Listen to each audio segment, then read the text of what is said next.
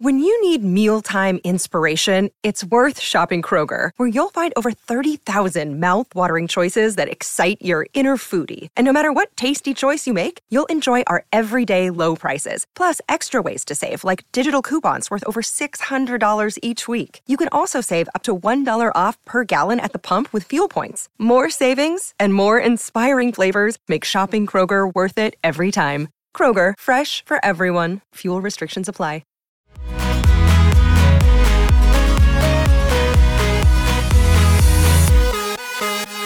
Hello, good morning, good afternoon, good evening, whenever you're listening to this. I'm Taylor Haas. Welcome to another episode of Podcasts on Fifth Ave. Normally, I'm joined by Danny Shirey, our other Penguins writer at DK Pittsburgh Sports. Danny, unavailable this week. I believe he's taking some time to binge watch Keenan and Kel. He's been in past episodes with us. So instead of taking the week off, I figured I'd look for someone to sign to a PTO to join us as a co-host for this week.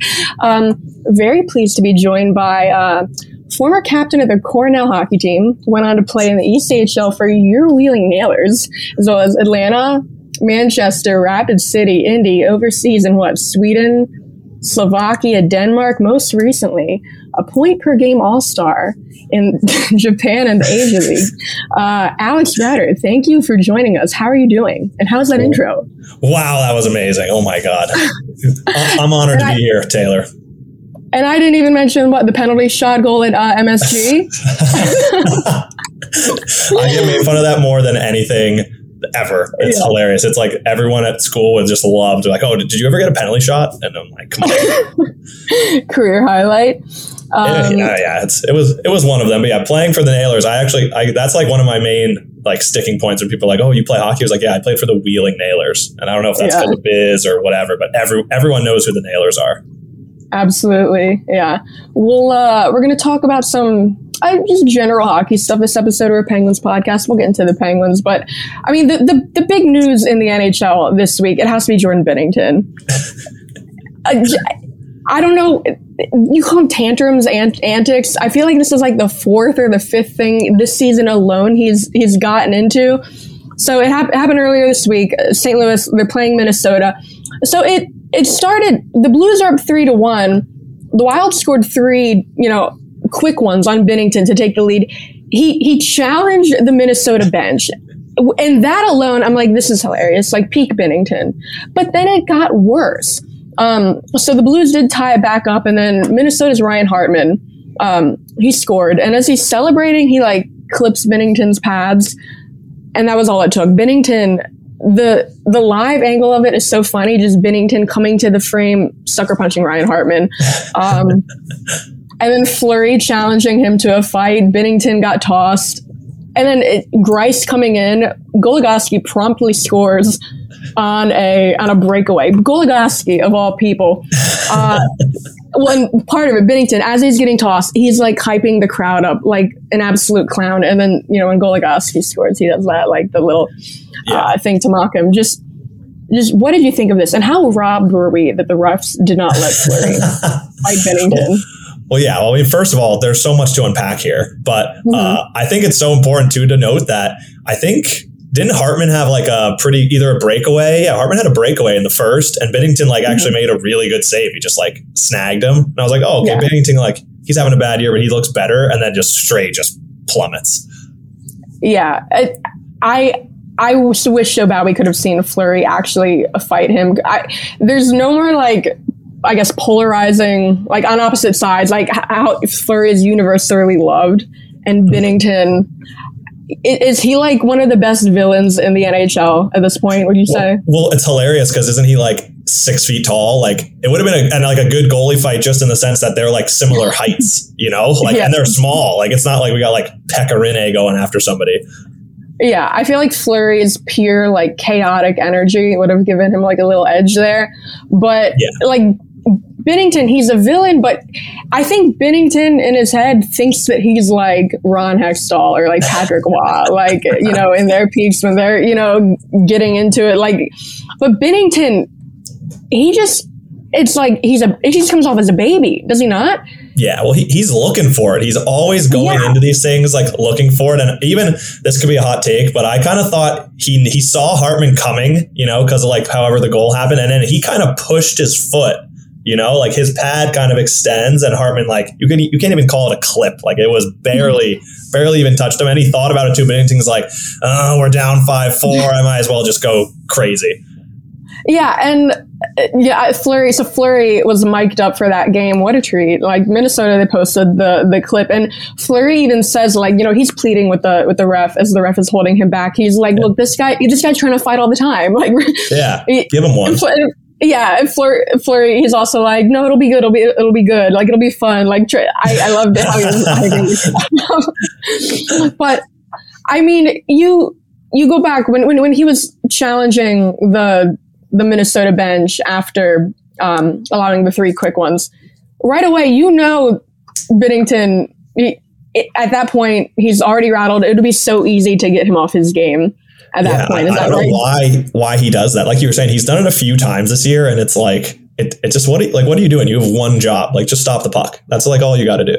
Well, and that's what Berube said. Like his coach, one of the last, his big moments this season, it was in Pittsburgh.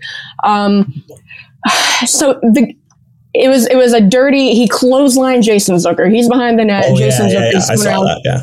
And he sticks out his blocker. Very dangerous. Zucker got hurt, went to the locker room. Penguins score a couple in the meantime. Zucker does come back. Zucker ultimately scores the goal that gets Binnington chased. But then as Binnington's, he gets pulled. As he's leaving the ice, he's challenging the Penguins bench. He's like running his mouth the whole time. And Zucker, I still see the GIF on Twitter on like a daily basis of Zucker just like shrugging at him, like not giving into it. But I mean, after that game, and at that point, Binnington's already out of the game in Pittsburgh. Berube said, I have the quote, he said, "It's got to stop. It doesn't help anything. Just play goal. Stop the puck." Yeah. And I mean, at this point, in Pittsburgh, he's done. But in the St. Louis, Minnesota game, he wasn't getting yanked. He got himself thrown out of the game. They lost. Yeah. I think the final score was like 8-5. Yeah, I mean that's actually a good point too. I wonder if he just wanted out. Maybe he just like didn't want to play anymore. Yeah, well, it's like had he not gotten him, because like I said, he gets tossed. Grice comes in, Goligoski scores on a breakaway, and then things just keep going. Sick goal, by the way. Well, when did backhand 5-hole come back into the league? I thought that like took a hiatus for a couple years. How old is Goligoski at this point? He played for the Penguins like I was gonna say he was a good Penguin. Yeah. I mean, he's still got it. You give those shutdown D-men some puck time, they could do anything. Yeah, but I mean, if Binnington doesn't have his little hissy fit and get himself tossed, maybe he stays in the game, and maybe Minnesota doesn't win 8-5. Like his teammates have to be sick of him, do they not? I was thinking the same thing. And then I wonder if it's kind of like an ego thing, because he didn't play in the Coast for that long, but I wonder, like, he had a pretty steep rise, like he was like 0-2 NHL playoff, but he didn't win the Conn Smythe, right? O'Reilly won the Conn Smythe. He was, and I remember he was the runner-up. He was the runner-up for, what was it, the Calder his year? And I remember he was like, so like, he's going 0 to 100 so quick, and then now the Blues are kind of like declining. So yeah, his head must just be in a blender. Yeah, they have, I think it's 4 guys left from the 2019 team, and one of them was the one that he hadn't even been around the whole time. I can't remember who it was, but they traded him and then reacquired him. So yeah, the Blues, Sammy Blais. Yeah, and I mean, the Blues, they're not in a good situation. If you're claiming Kasperi Kapanen off waivers, like that's going to help you. That's not. There was somebody who was in the league, one of the GMs this year, where they were like, just acquiring high picks. That's all you're doing, right? Was he a first rounder, Kasperi Kapanen? Yeah, and I mean, the last first round pick that the Penguins have drafted, who has played for St. Poulin played a couple games, but for a while, Kapanen was like the last. They took him in 2014. So, first round pick. Almost a decade ago. The Pens, they don't need it. Sidney Crosby is an ageless wonder. He is. We'll probably get into Penguins talk too, but that's what people talking about like the first round picks, absolutely trade them away because like they're not going to help you now. If you use your first round pick, like, you know, the Penguins held on to it. I mean, I guess they could still trade it like before the draft, but whoever you pick with that first round pick, by the time that player makes the NHL, if he does, and if it's for the Penguins, Malkin is going to be on like a fishing boat somewhere in Florida, totally out of the game. Crosby's going to be doing Crosby's probably still going to be around, but the Penguins are going to be so bad, you might as well just trade your picks. Not do this. You gotta get bad and you gotta get bad fast. Not do this like halfway thing that I guess. Yeah, well, to go back to the Blues, like if they want to be doing the get bad quick thing, they're doing it the right way because they're just, I hate to speak ill of them, but they got old so fast and, just the goaltending isn't there and, it's a tough league. Yeah. Binnington, I did mention he did get suspended 2 games for his little antics. The Blues and the Wild do play each other one more time this season. I'm going to be looking forward to that. Just to see how that plays out. Oh, yeah. Wait, did we ever get official statement from the refs on why it was broken up or any expert official rulings? No, but I just, because when was the last time we've seen a legitimate goalie fight in the NHL? I think, so this came up with Casey DeSmith when the Penguins were in Florida a couple games ago. Zucker ran into Bobrovsky. Bobrovsky came out to play the puck. Zucker hit him. Bobrovsky is down. Bobrovsky got right up, went after Zucker.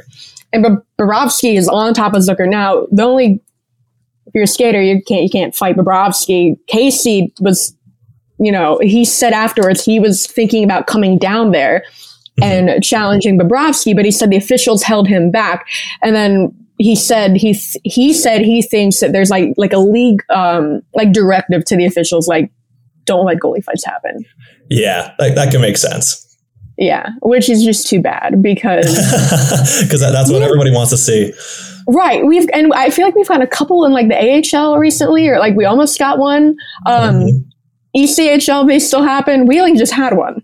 Well, yeah, was that when Brad Barone was the goalie for the Nailers? Yeah, just a couple games ago. He got beat bad. It wasn't a good fight at all. He's not a big guy, but he's a phenomenal human being, Brad Barone. Let me tell you, I love that guy. Not a great fighter.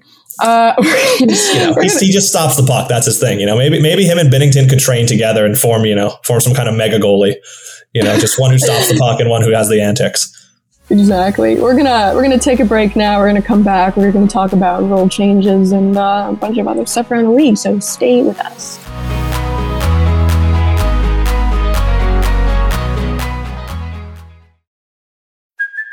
Hey, it's Kaylee Cuoco for Priceline. Ready to go to your happy place for a happy price? Well, why didn't you say so? Just download the Priceline app right now and save up to 60% on hotels. So whether it's Cousin Kevin's Kazoo Concert in Kansas City, go Kevin, or Becky's Bachelorette Bash in Bermuda, you never have to miss a trip ever again. So download the Priceline app today. Your savings are waiting.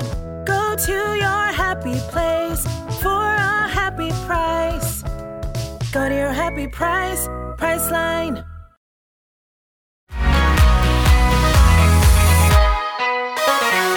All right, and we are back. And now when I texted you to try to get you to fill in on the podcast for me, one of the first things you said, you're like, oh, actually, we got to talk about plus minus.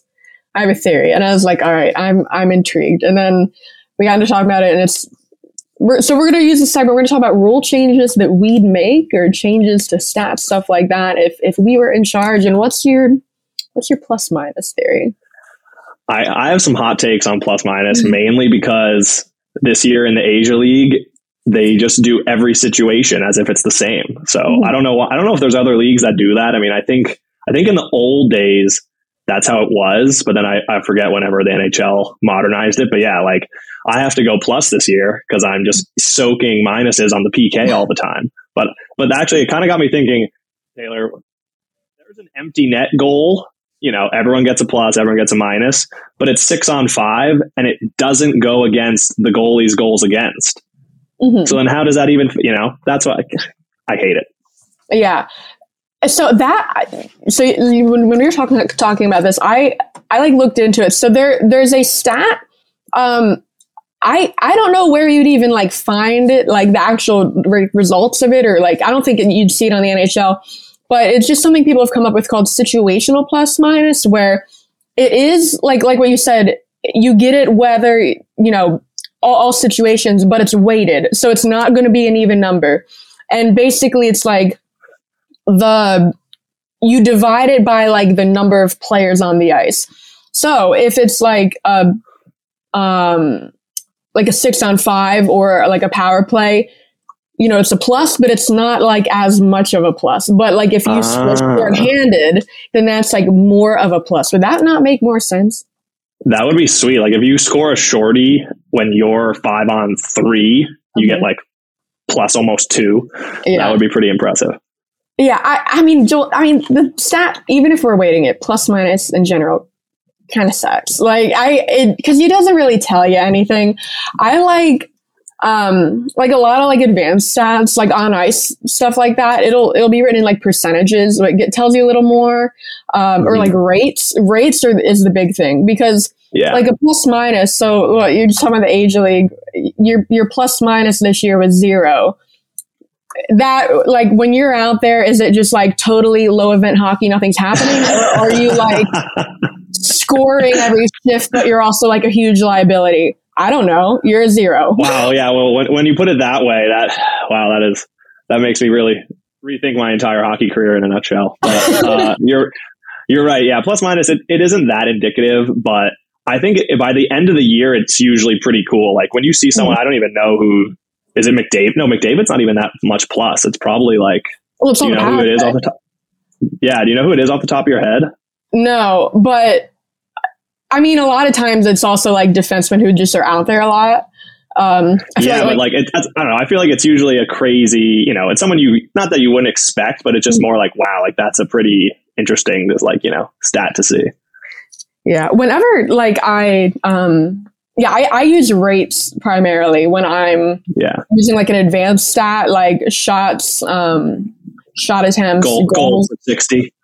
Yeah, no, that's what it is. Cause I feel like that gives you a better idea of what's actually happening and like the frequency at which something's happening. Cause like you said, like 0, you know, it could be totally low event hockey, or it could be like crazy in either direction. It could be like complete opposite ends, and you really don't know. Well, not to get off topic, but you know, I need to plug the Grits a little bit. My Japanese team. You know, when we win, we would win. You know, we have a couple 5-1 wins, some 5-2 domination. You know, I'm plus 3 or 4. Everything's great. But then when we lose, like we knew how to lose. Unfortunately, we had a couple 7-1, 9-2. You know, it's tough to say plus in that environment. But okay, I pulled up the plus minus. If I told you what team they were from, do you think you could guess that sorry, I should rephrase. 3 of the top 4 are from the same team. And if I told you the team, you could think you could guess them? Is it Boston? Yes. Well, because Boston's like overall goal differential is like plus 100, and like everyone else, like the next closest few are like plus 50. I don't know if I could guess, because I don't know, because like we're saying, like power play, I don't know like who's scoring like even strength, and who's scoring like I haven't seen a whole lot of Boston, but no, just okay. Give us the numbers. Who is it? All right, yeah, it's Hampus Lindholm is plus 41 in 66 games. I wouldn't have guessed. Yeah. Yeah, right. Like I'm saying, there's a couple. Usually every year the plus minus, you're like, wow. Who are the other Bruins? And then the other one is Grizzlick. Okay. And then Brandon Carlo, and then wow, this one is totally. I didn't even like look at the third guy is Thomas Tatar. On the Devils. Yeah, like you said, it's like guys you wouldn't think of. Yeah, like he's having a good year, and for him to only he has 3 power play points, but he has 40 points. So yeah, this guy, he's doing the work. So my rule changes. I have 2, and they're kind of connected. I like it. It's about challenging what's you're allowed to challenge. This is something, the first one is something that might happen. They talked about it. I think it's the GM meetings that just happened, and, you know, Gary Bettman talks after, and something they're looking at is the ability to review high sticks, like at the penalty, and potentially take it back. Right now, you can, if it's a double minor, you can review it, take it back to just a minor, but you can't take it back entirely with a review. I would like to see it be possible to review it and remove the penalty entirely. I feel like, because, the last thing fans want are more reviews. But also, I feel like this is not something that comes up often enough that it's going to slow the game down. Because there are situations where, two players come together and a player might jerk his head back and it looks like he got hit, but he really didn't get hit. And the one that comes to mind, I don't know if you saw it, the first game the Joseph brothers played against each other this season, P.O. On the Penguins and then Matthew on Ottawa, they collide and then they come together and they both kind of jerk their head back and they both get high sticking penalties on each other. They get called for high sticking each other. But you go back and you rewatch the video. P.O. absolutely did high stick Matthew, but it was P.O.'s own stick that hit his own face. Matthew should not have gotten a penalty. And when it happens and they're getting taken to the box, they're both laughing about it, but then they re-show it on the video board and Matthew realizes he didn't actually high stick P.O. and he's pissed. And P.O. even admitted after the game, I hit myself in the face. Matthew was still pissed after the game. He's like, that was not a penalty. That should not have been a penalty. But something like that. I mean, with that. Yeah. Well, especially the majors. Yeah. If you're going to review any kind of penalty, I feel like this is one that makes sense because it's something where it's an issue very infrequently. But it would be and it's all, and because it can contribute so big. Like if it's a high stick, it's usually a double minor. Yeah. And then if it's a major, what was that playoff game? Was it Vegas, San Jose a couple years ago where they were down 5-1 or 4-1 and then they scored 4 on the 5-minute major? That sounds right. Yeah. So that's something that I would like to see high sticks be reviewable. I like that. Shouldn't there be because they still have the situation room in Toronto, right? Going over every goal. How do they not have situation room number 2 down the hallway, going over every penalty? Yeah, put them in the coat closet down the hallway. Gary's talking about all this revenue that the NHL's making. Pay somebody, Gare. Come on, Cornell alumni. He knows how to spread it around. So my other thing is related to challenges. So it used to be in the NHL that a coach challenges a goal. If you get it wrong, you lose your timeout. And then if you didn't have a timeout, and if you challenge the second one, you got it wrong, then it's a penalty.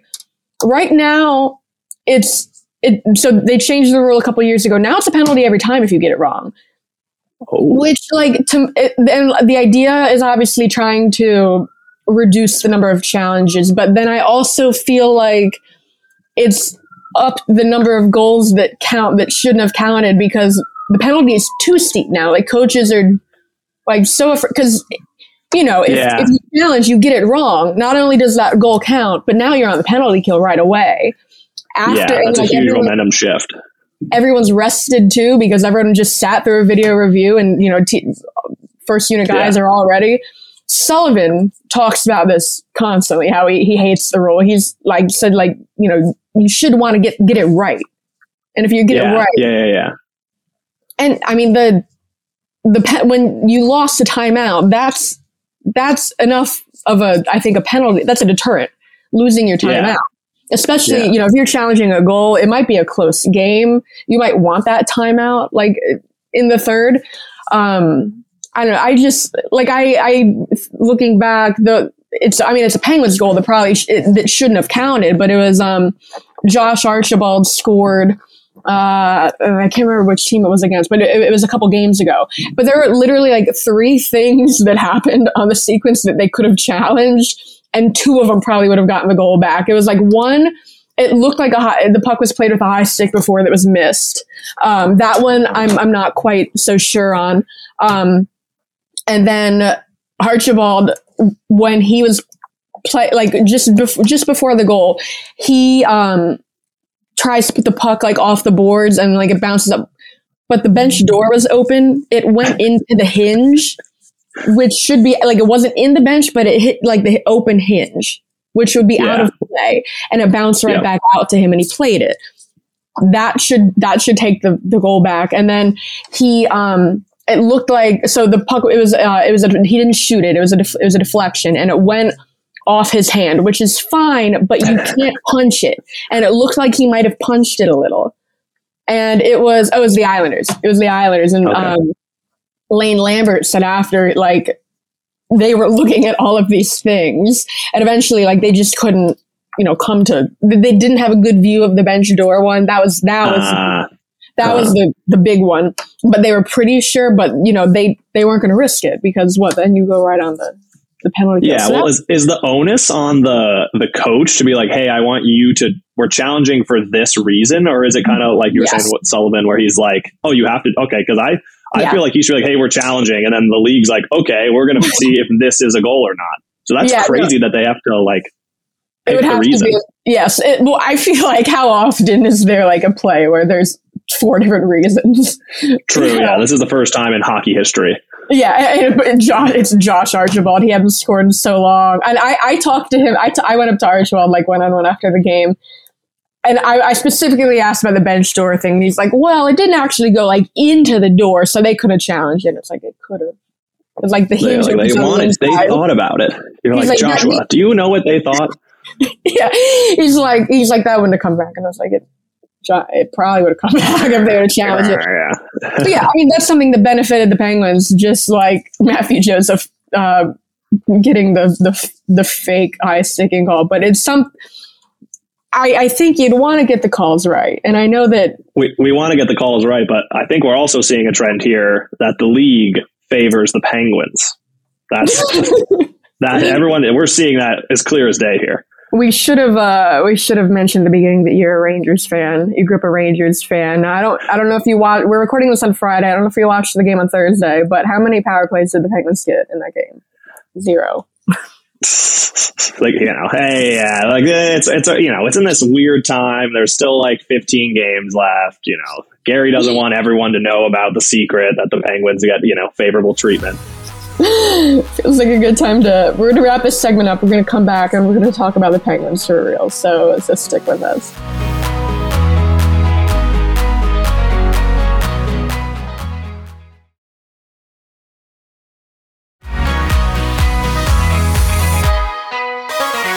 Welcome back. And so I'm in New York. The Penguins, they have a 2-game series here. Recording this on Friday. The Penguins practice today. So no update on Jeff Petrie. Jeff Petrie's still being evaluated. We're gonna talk about that play that injured him, because I've seen Penguins fans mad that there was no call. Like we said, the Penguins didn't get a single power play in that game. I don't think this is an instance of where a penalty was missed. I immediately when I saw it, I was like, okay, elbow, but then no. So what happened was Tyler Mott, he's in the corner, he's making a pass. They collide. His elbow does hit Petrie. And, it's kind of like the high sticking rule. It's like where it's like intent doesn't matter. You have to be in control of your elbow. But I think we're on the same page here that Petrie was kind follow through. Yeah. It's a follow through. And then Petrie also was responsible for like the brunt of the collision. Was he not?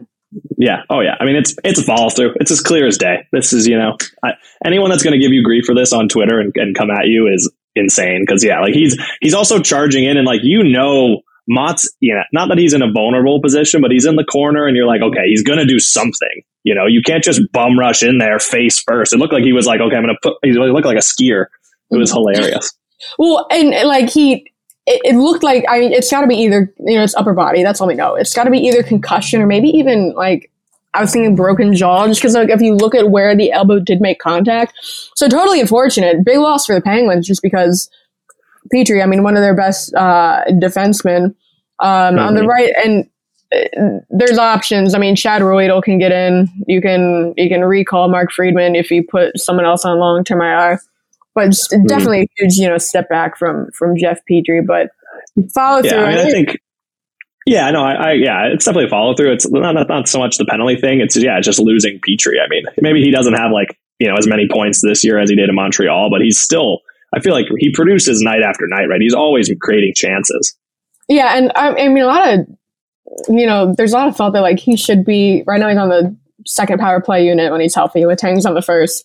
When Letang was out for a while, Petrie was the guy who stepped up, and I mean, the Penguins' power play hasn't been great for a while now. It's so streaky, but it felt like it looked better when Petrie was on the top unit, just because he was getting so many more shots through than Letang. It seems. Yep. So yeah, I don't want to take the focus off of Petrie, but what's up with Crosby just cranking one-timers from the right side as if he's Alexander Ovechkin lefty? What's going on with that? I mean, that was his. He had a crazy goal like that against Philly, like one of his better goals. But yeah, no, the one-timers he did clinch. He got his 82nd point with the assist too. So he clinched a point per game season. He cannot fall below a point per game season. It's his 18th point per game season. So every year of his career, the only player with more in league history, Wayne Gretzky. Wayno. Yeah, big.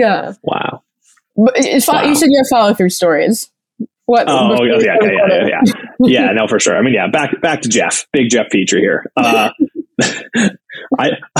I feel bad because also like any kind of mouth injury in hockey is just the worst, because then your gums swell up, like it's harder to talk, like your eyes, everything is just terrible. But funny story, when I was playing in Wheeling, same thing. It's like an empty net. I'm going to shoot and like I get hooked from behind. And so like on my follow through, there were two guys kind of chasing me. And so like my stick kind of goes flying and I literally nailed Jack Riley, who was on Reading at the time, in the face, loses tooth.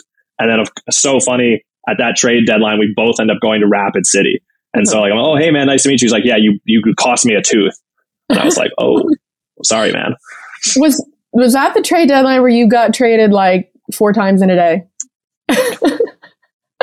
Yes. Thank you for reminding me. Well, yes. So what's the story with that?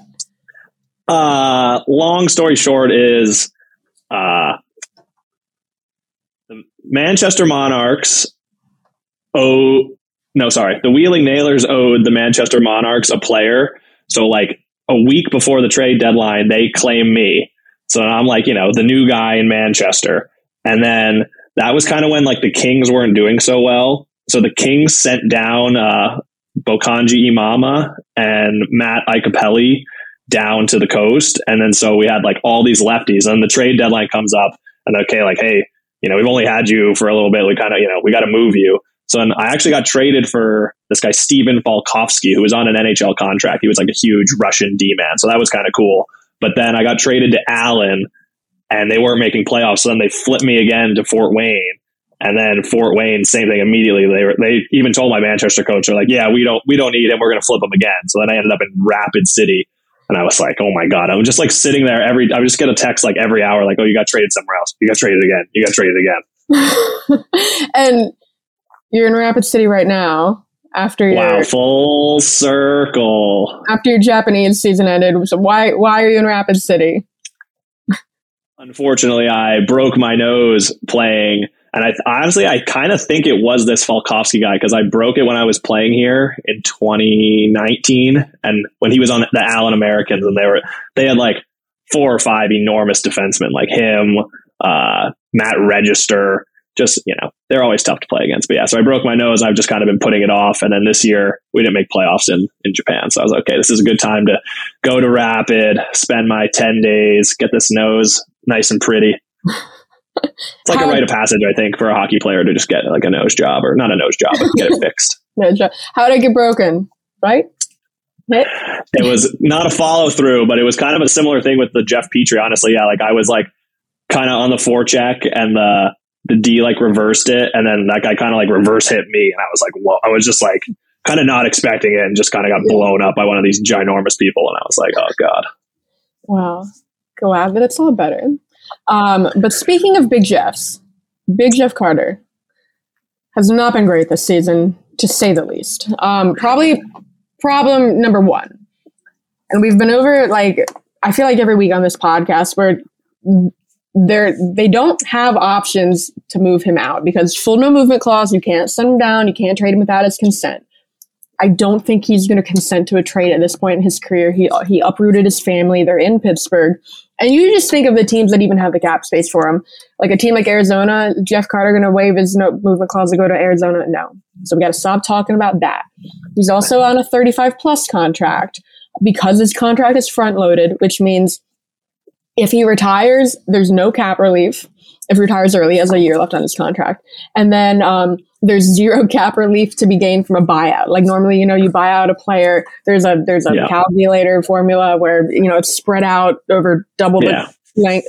Doesn't happen. Nope. If he gets bought out, you can buy him out, but you're still paying him in full next year. It's just like you'd be paying him to go away, which, some people say like maybe that's not such a bad thing. But the point is, the only place that Jeff Carter can be moved is to the press box as a healthy scratch. But so, we were talking about this before we started recording about like, how would that even happen? Because you need someone to play center. And the Penguins really don't have a whole lot, trade Teddy. Granlund seems to be really the best option. So Nick Bonino's hurt right now. When Nick Bonino comes back, maybe we see this happen, because the only guy right now who's not playing center but can play center is Ryan Poehling. Ryan Poehling's on the left wing. Ryan Poehling hasn't been too great at center when he's played center, so I think you'd prefer to keep him on the wing. But when Bonino comes back, that I think, and you could keep Granlund at center and then maybe shift Jeff Carter to wing or put him in the press box. I don't think that's going to happen. But if I like to think that Jeff has some intangibles. He's a good locker room presence, I'm sure. Calming influence on the ice. Okay, but see, this is what, the Penguins go out and trade for Nick Bonino. And it's like, did they really need this? And Brian Burke, after, he goes on like the Wilkes-Barre broadcast and he says, like he's a good, veteran locker room presence and the intangibles and all that. But this is the oldest team in the league. Do they need, this is not like a team of rookies and Jeff Carter's, keeping them like together. Focused. This is a team with Crosby, Malkin, Letang, Gensel, and Rust are they're not young. This is not a team that like they need Jeff Carter's veteran presence. But true. One big thing that's keeping Jeff Carter in the lineup is his ability to take faceoffs and win faceoffs. I off the top of my head, I don't know what his numbers are, but it's somewhere around like 58, 59%. Which is not a small... Real good. That's, He's like top 10 in the league when you sort for, like, when you like add like an ice time, like minimum ice time. Yeah. I mean, Granlund's 52 at his time in Pittsburgh, so that's pretty good. Yeah, see, that's the thing, because, you bring him in, like they say, like, okay, he can play center, but I feel like they bring him in, they primarily see him as a wing. But, but with the Nick Bonino injury, we've seen Granlund have to play center, and he's been good at it. Like you said, the faceoffs. He had the one game where he was like 12-0, but then he'll have a game like last night. I think he was like 2-8. And it really just depends. It just depends on the matchup sometimes. Like especially like he's not the biggest guy, so if he's going to win, kind of trying to be quick, like it just depends on who he's going against. But I think he would be good up the middle for sure. Yeah, not the biggest guy. He's a lot smaller than I think I thought he would be. That we were in the locker room, New York, after the morning skate, and he's like going to put his helmet on like the top shelf. He had to climb up onto the stall. Oh my God. Maybe he could have gotten on his toes, but it's like just seeing him like instantly get up onto the stall. I'm like, all right, Granlund's not the biggest guy. That's hilarious. Are the Penguins just trying to recreate like that HBK line where they just like throw a Euro on the left, Bonino, and then just some kind of North American righty on the right, maybe with Carter? If they still had Kapanen, they could have had an HBK. In like letter only, but like letters only, but not. I guess he's not Phil the Thrill. I don't get as thrilled when I watch Kasperi Kapanen on the ice as I did with Big Phil. I don't think anyone was getting thrilled watching Kapanen towards the end. But yeah, the face-off thing. I mean, Jeff Carter, like I said, like top 10 in the league, and it's specifically, we've seen him a lot lately where he's the guy they trust in key situations. They will they started doing this, a couple of months ago by now. The Penguins had like 3 games go to overtime in a row. And for most of the season, what the Penguins were doing, you start with Crosby. Crosby starts, he takes the faceoffs. And so they lose this game. I want to say it was the one in Carolina. And I write in my story, like, because the Penguins have been really bad in overtime in general. And I'm going over like reasons in my story. And I was like, it would help if they would win a faceoff. Because they have not been doing that. Crosby was like 2-8 in 3-3 faceoffs, which is just not good. Like, just not gonna cut it. Yeah. But Jeff Carter, at that point, he had been out there for maybe a few, and he was like 5-0, which, I mean, we're talking about very small sample sizes, but Jeff Carter is good at faceoffs. And for the next couple games, like, so after I write this, they make a switch. And now every overtime since then, Jeff Carter goes out there. Jeff Carter takes the faceoff, but you do not want Jeff Carter out there in 3-on-3 because his legs are totally gone. He takes the faceoff, goes right to the bench. And then Crosby, shifts to the center. So, and this is all because of you and your reporting. Yes. Mike Sullivan. You could be the next, director of hockey ops. Could you be called maybe? Hockey decision, personnel decision making. Basically just a GM. You should just be the GM. General manager. Yeah, I would not have signed Jeff Carter to this extension in the first place. Or at least given him a full no movement clause and front loaded it so you handcuff yourself to him. But the face-off thing, the fact that they do that, I mean, every overtime, and defensive zone face-offs too, like maybe late in games if it's close, they will send Jeff Carter out there and have him get off as soon as he can. So that's something that is keeping Jeff Carter in the lineup. So if they could have a guy like a Granlund, be good enough at face-offs that he could. I don't know if you have any metrics or even just viewings of this, but like, have the Penguins been hindered by all the centers being lefty? Like since Bonino and Granlund came over, do they kind of need Carter in the lineup just to take some draws on the right side, or actually Crosby kind of snaps them back on the forehand sometimes? I don't know numbers, but the handedness is something that Sullivan has expressed like a preference for too. So that's another thing that's keeping him in. So does he play like the last minute of the game? Like, is Jeff Carter out there trying to preserve a lead? Yes, and that's the thing where it's like, this doesn't make any sense. If you're going to rip Sullivan for anything, it's like, I don't know why Jeff Carter keeps getting sent out there in some of the situations he is. Like I said, face-offs, legitimate, but then there's so many close situations in games where he is out there. I mean, he's big, I'm from the player perspective. I don't want to rip on any player, especially Jeff Carter, but he's big. He's been there before. Smart player. Maybe it's not going in like it used to, but I think come playoff time, he'll be legit. He'll be dialed in. He'll be ready to go. Drew O'Connor plays center. That's someone I didn't mention too, but I think I left him out because Mike Sullivan, he's had to play center a couple times. Mike Sullivan has said many times that he prefers Drew at the wing as opposed to center. He's just such a good forechecker. So fast. Gets the puck out. He just has so many positive aspects to his game. He could really play anywhere, but I guess he's best on the wing. Yeah, I know, and there's really not too many options in the minors as far as call-ups that can play center too. There's Jonathan Gruden, who we saw a little bit, who's he's like a Teddy Bluger light. Honestly, very similar player, but he just missed a ton of time with injury. He only just came back. He didn't get a ton of ice time when he was up. Sam Poulin, one of their best center prospects, but this is a good time to mention this too in the podcast, talk about this. Poulin, he left the team in December, and he left Wilkes-Barre for personal reasons. He only just announced that he was coming back a week ago, and he said it was for mental health. He went home 3 months away from hockey, took care of himself. Now he's coming back feeling better. He's great at center. He made his NHL debut earlier this season on the Western Canada road trip. That was actually, the trip was awful. Poulin was a bright spot at center. But I wouldn't say he's an option this year just because he hasn't played hockey or practiced. But like, yeah, true. We're talking next year. Once Benito comes back, like you said, if those are your four centers, like Crosby, Malkin, Granlund, Benino, like come on. Now we're talking even better than Matthews, Tavares, O'Reilly. It's going to be good. It's going to be good. Yeah. Quick, just look at the playoff picture before we go. So the Penguins, right?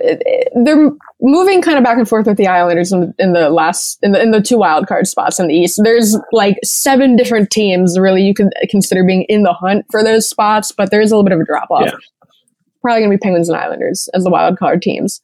The way the wild card works is the worst wild card team plays the best division, team in the East, regardless of which division. So you could play a team in the Atlantic if you're a Metro wild card team. Yep.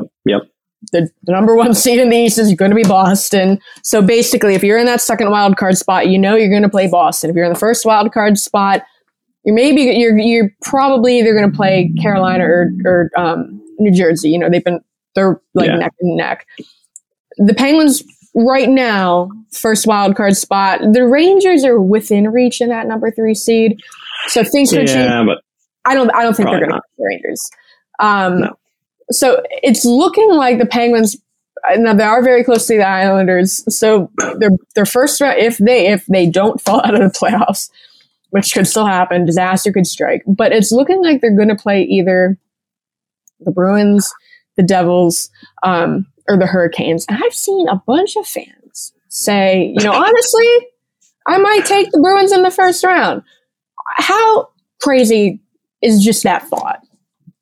I mean, can we first talk about how it's not even just like the Bruins? Okay, whatever. They're a great team. It's fastest team to 100 points. Maybe going to have the all-time best regular season ever, right? They're pretty close to breaking the Red Wings win record. Or no, and Tampa tied it too. So yeah. Like, this is one of the best seasons ever. Allmark's going to win the Vezina, like without a doubt.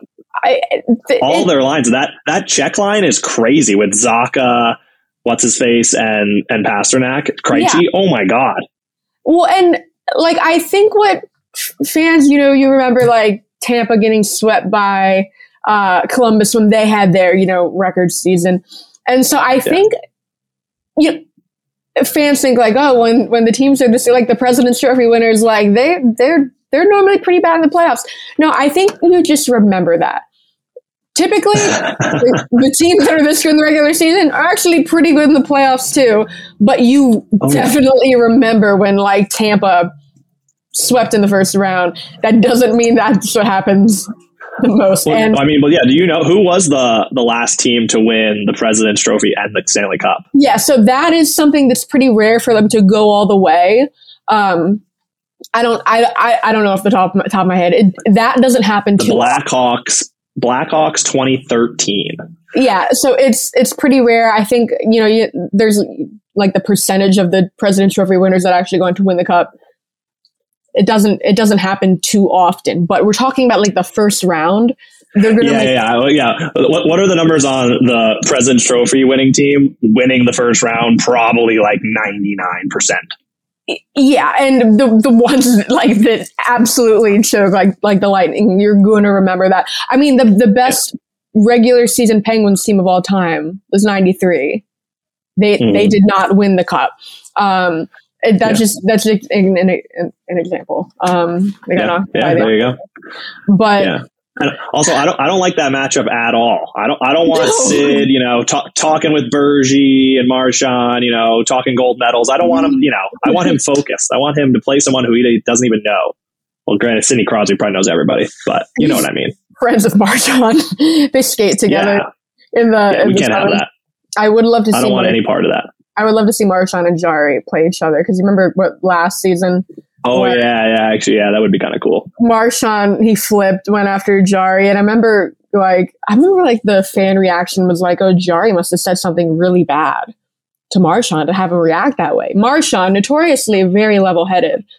And then it comes out in the hearing that all Jari said was, how about that effing save? Very funny. That's all it took.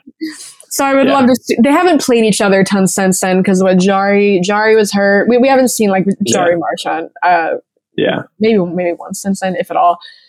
I don't know. I would not. I want Jari Binnington. Get that in order. I would love to see. So the Penguins don't play the Blues anymore this season. It's such a shame that Mark Friedman was not called up from Wilkes-Barre for either of those games, because I don't know how much you've seen Mark Friedman. He's a little unhinged. He's kind of crazy. I've played against him a few times. He was in Waterloo in the USHL when I was in Omaha. So yeah, I've played against him a fair amount. Was he like good player, a guy that was good at getting under guys' skin back then? That was like his MO. Yeah. He thinks he's like an offensive defenseman, but his best thing is the pest. Like he could be a pest for any team. Oh, he knows that that's his like number one. That's what he's best at. He's just so good at. And when he's been up in the lineup, we see that. I remember when they were in Tampa. Like he's not a big guy. He's not like a tiny guy. But he's going after like the Pat Maroons. It's like he doesn't know how. Well, he's strong. He's a great skater. That's it. I feel like that's a big part too that people forget. Like when you're in a hockey fight, your edges are so crucial. And he's a great skater, a good hitter. Like he's got good balance. I think he could hold his own. Yeah, and I just remember. I think I tweeted like. Like when in the Penguins, a Binnington game, I was like, if Mark Friedman were up here, he would have single-handedly gotten Binnington to flip his lid and get tossed in the first period.